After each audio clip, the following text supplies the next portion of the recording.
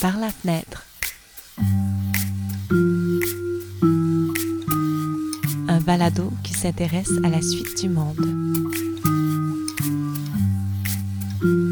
Entrevue numéro 1.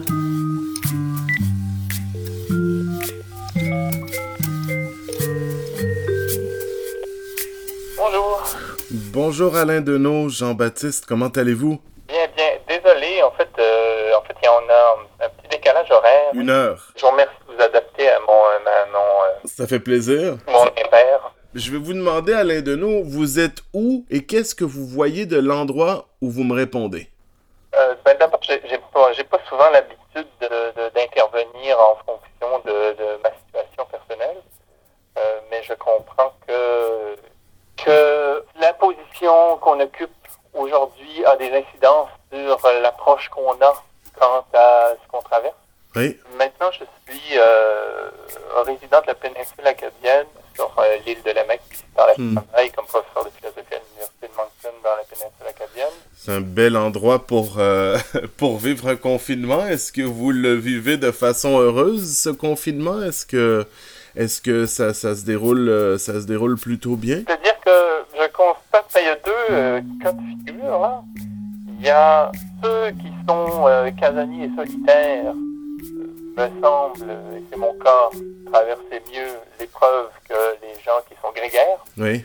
à la condition qu'il n'y ait pas un bouleversement profond quant à ces conditions de vie. Alors, ça peut avoir trait aux revenus, ça peut avoir trait aussi à des besoins qu'on a par rapport à des institutions publiques ou à des organisations ou à l'entre-gens. Oui. Mais si on n'est pas perturbé de ce point de vue-là et qu'on est au demeurant solitaire et casanier, je constate, moi, dans mon entourage, beaucoup de gens se découvrent solitaires et casaniers parce qu'ils ne sont pas perturbés profondément par la situation en ce qui concerne l'organisation personnelle. Alain Deneau, en ce moment, on vit quelque chose qui peut être une soupape à bien des craintes, qui peut faire ressortir des hantises, qui peut faire ressortir des fois le meilleur en l'être humain. On voit beaucoup d'exemples de solidarité. J'aurais envie de vous demander, avec cet isolement, avec cet arrêt presque total de l'économie, où on nous demande de mettre notre vie sur pause, comme on l'utilise beaucoup dans les médias, cette expression, quelle est votre plus grande crainte? Ce que je crains le plus maintenant ne concerne pas nécessairement quelque chose qui se passe maintenant. C'est-à-dire qu'on peut entretenir des craintes par rapport à des perspectives à venir. Il est clair, à mon sens, que la pandémie à laquelle on est confronté n'est qu'un épisode parmi de nombreux autres qui nous annoncent un nécessaire changement de paradigme. Que ce soit les incendies de forêt à répétition, les raz-de-marée, les crises de verglas, que ce soit les ouragans. On a énormément de signes depuis plusieurs années témoignant de l'incapacité bien logique des écosystèmes à subir les assauts qu'on leur fait subir, qu'on leur inflige au nom du productivisme, au nom de l'extractivisme, au nom du consumérisme. Bon. Et ce changement de paradigme-là sera l'occasion pour des fascistes de chercher à s'imposer dans l'histoire comme ça a souvent été le cas dans le passé.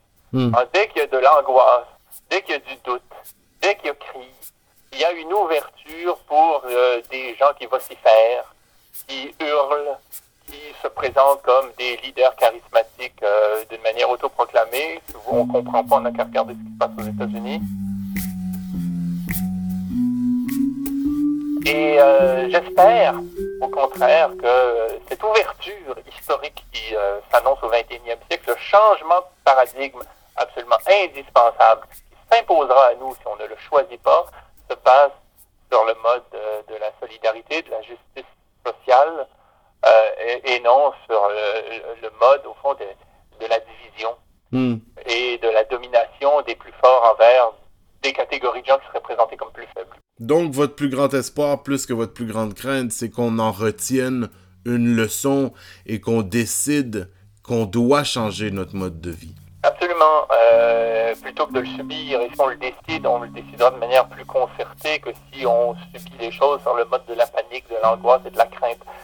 Car la panique, l'angoisse, la crainte sont de mauvais conseils quand vient le temps de s'organiser politiquement. Il vaut mieux voir, au fond, la transition dans laquelle nous sommes déjà comme une chance pour sortir de ce dont nous souffrons dans le capitalisme. J'ai un de mes amis qui m'a dit, je lui demande, bon, je prends des nouvelles, moi je suis une vraie bête sociale, je lui demande est-ce que tu vas bien, est-ce que tu as hâte que tout ça se termine? Il dit non, j'espère au contraire que ça va durer le plus longtemps possible pour qu'il y ait de véritables changements durables, pour qu'on se rende compte qu'on a besoin de ces changements durables, juste pour illustrer un peu ce que vous disiez. À la fin de ce cauchemar, moi j'appelle ça un cauchemar, quelle est la première chose que vous voulez faire qui vous a manqué puis que vous avez envie de faire à la fin de ce confinement? Je suis incapable de répondre à la question parce que, à mon sens, il ne s'agit pas d'un cauchemar et, à mon sens, il n'y aura pas de fin, surtout. C'est pas un cauchemar parce que c'est pas un cauchemar pour tout le monde, même pour ceux pour qui cela semble être le cas, dans la mesure où, malgré les difficultés, malgré l'épreuve, malgré aussi des contraintes bien réelles, là, on se rend compte collectivement que le système dans lequel on est très fragile, qu'il n'est pas viable. On se rend compte aussi à quel point il est dur pour nous.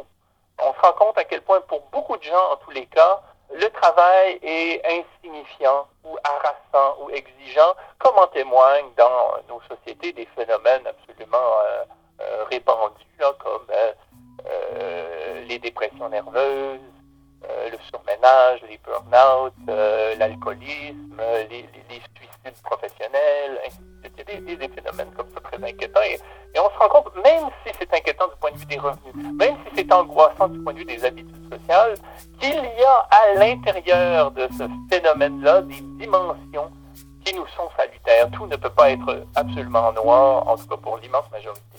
Il y a des leçons à retenir. Est-ce que... À la fin. Oui. À la fin. Ouais. Ça serait moi, je suis assez sceptique devant les métaphores qui sont utilisées pour décrire ce qui advient. Gaston Bachelard nous a invités à se méfier des métaphores parce qu'on finit par les prendre au pied de la lettre. Ce n'est pas une tempête, ce n'est pas une montagne, il n'y a pas un fait ou un pic, comme on dit, à partir duquel il y aurait un versant annonçant une fin. Ce n'est pas simplement une crise. Tous ces mots-là nous font errer.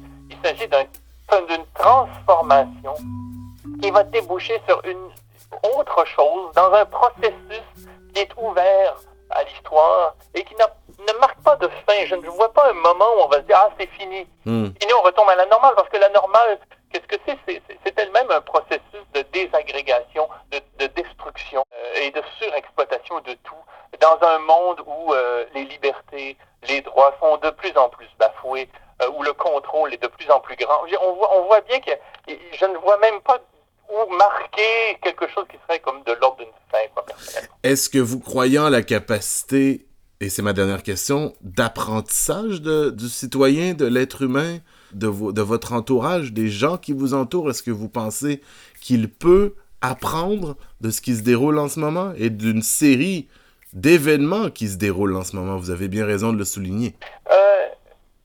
Les révolutions ont lieu quand à un rapport comparatif entre le degré de souffrance dans un état de fait dans lequel on se trouve et le degré de souffrance appréhendé quant à des transformations radicales.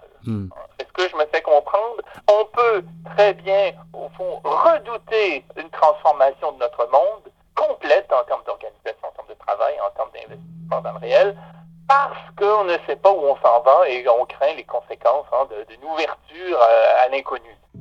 Mais il arrive un moment où cette ouverture à l'inconnu en tant qu'elle comporte des craintes semble moins redoutable que s'en tenir au réel tel qu'on le connaît.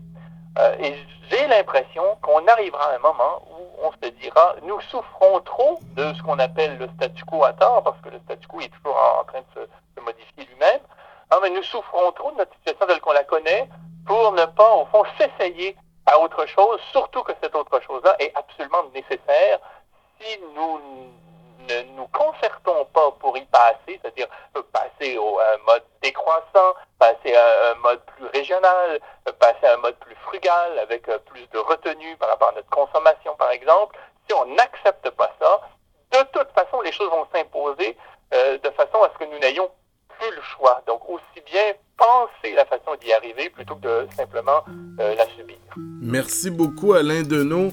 Une très bonne journée à vous et merci d'avoir pris le temps pour nous. Puis je vous dis à très bientôt. Oui, merci, au plaisir. Par la fenêtre. Avec Jean-Baptiste Hervé à l'animation et Benoît Plante à la réalisation. Une production d'Acousmatique Média.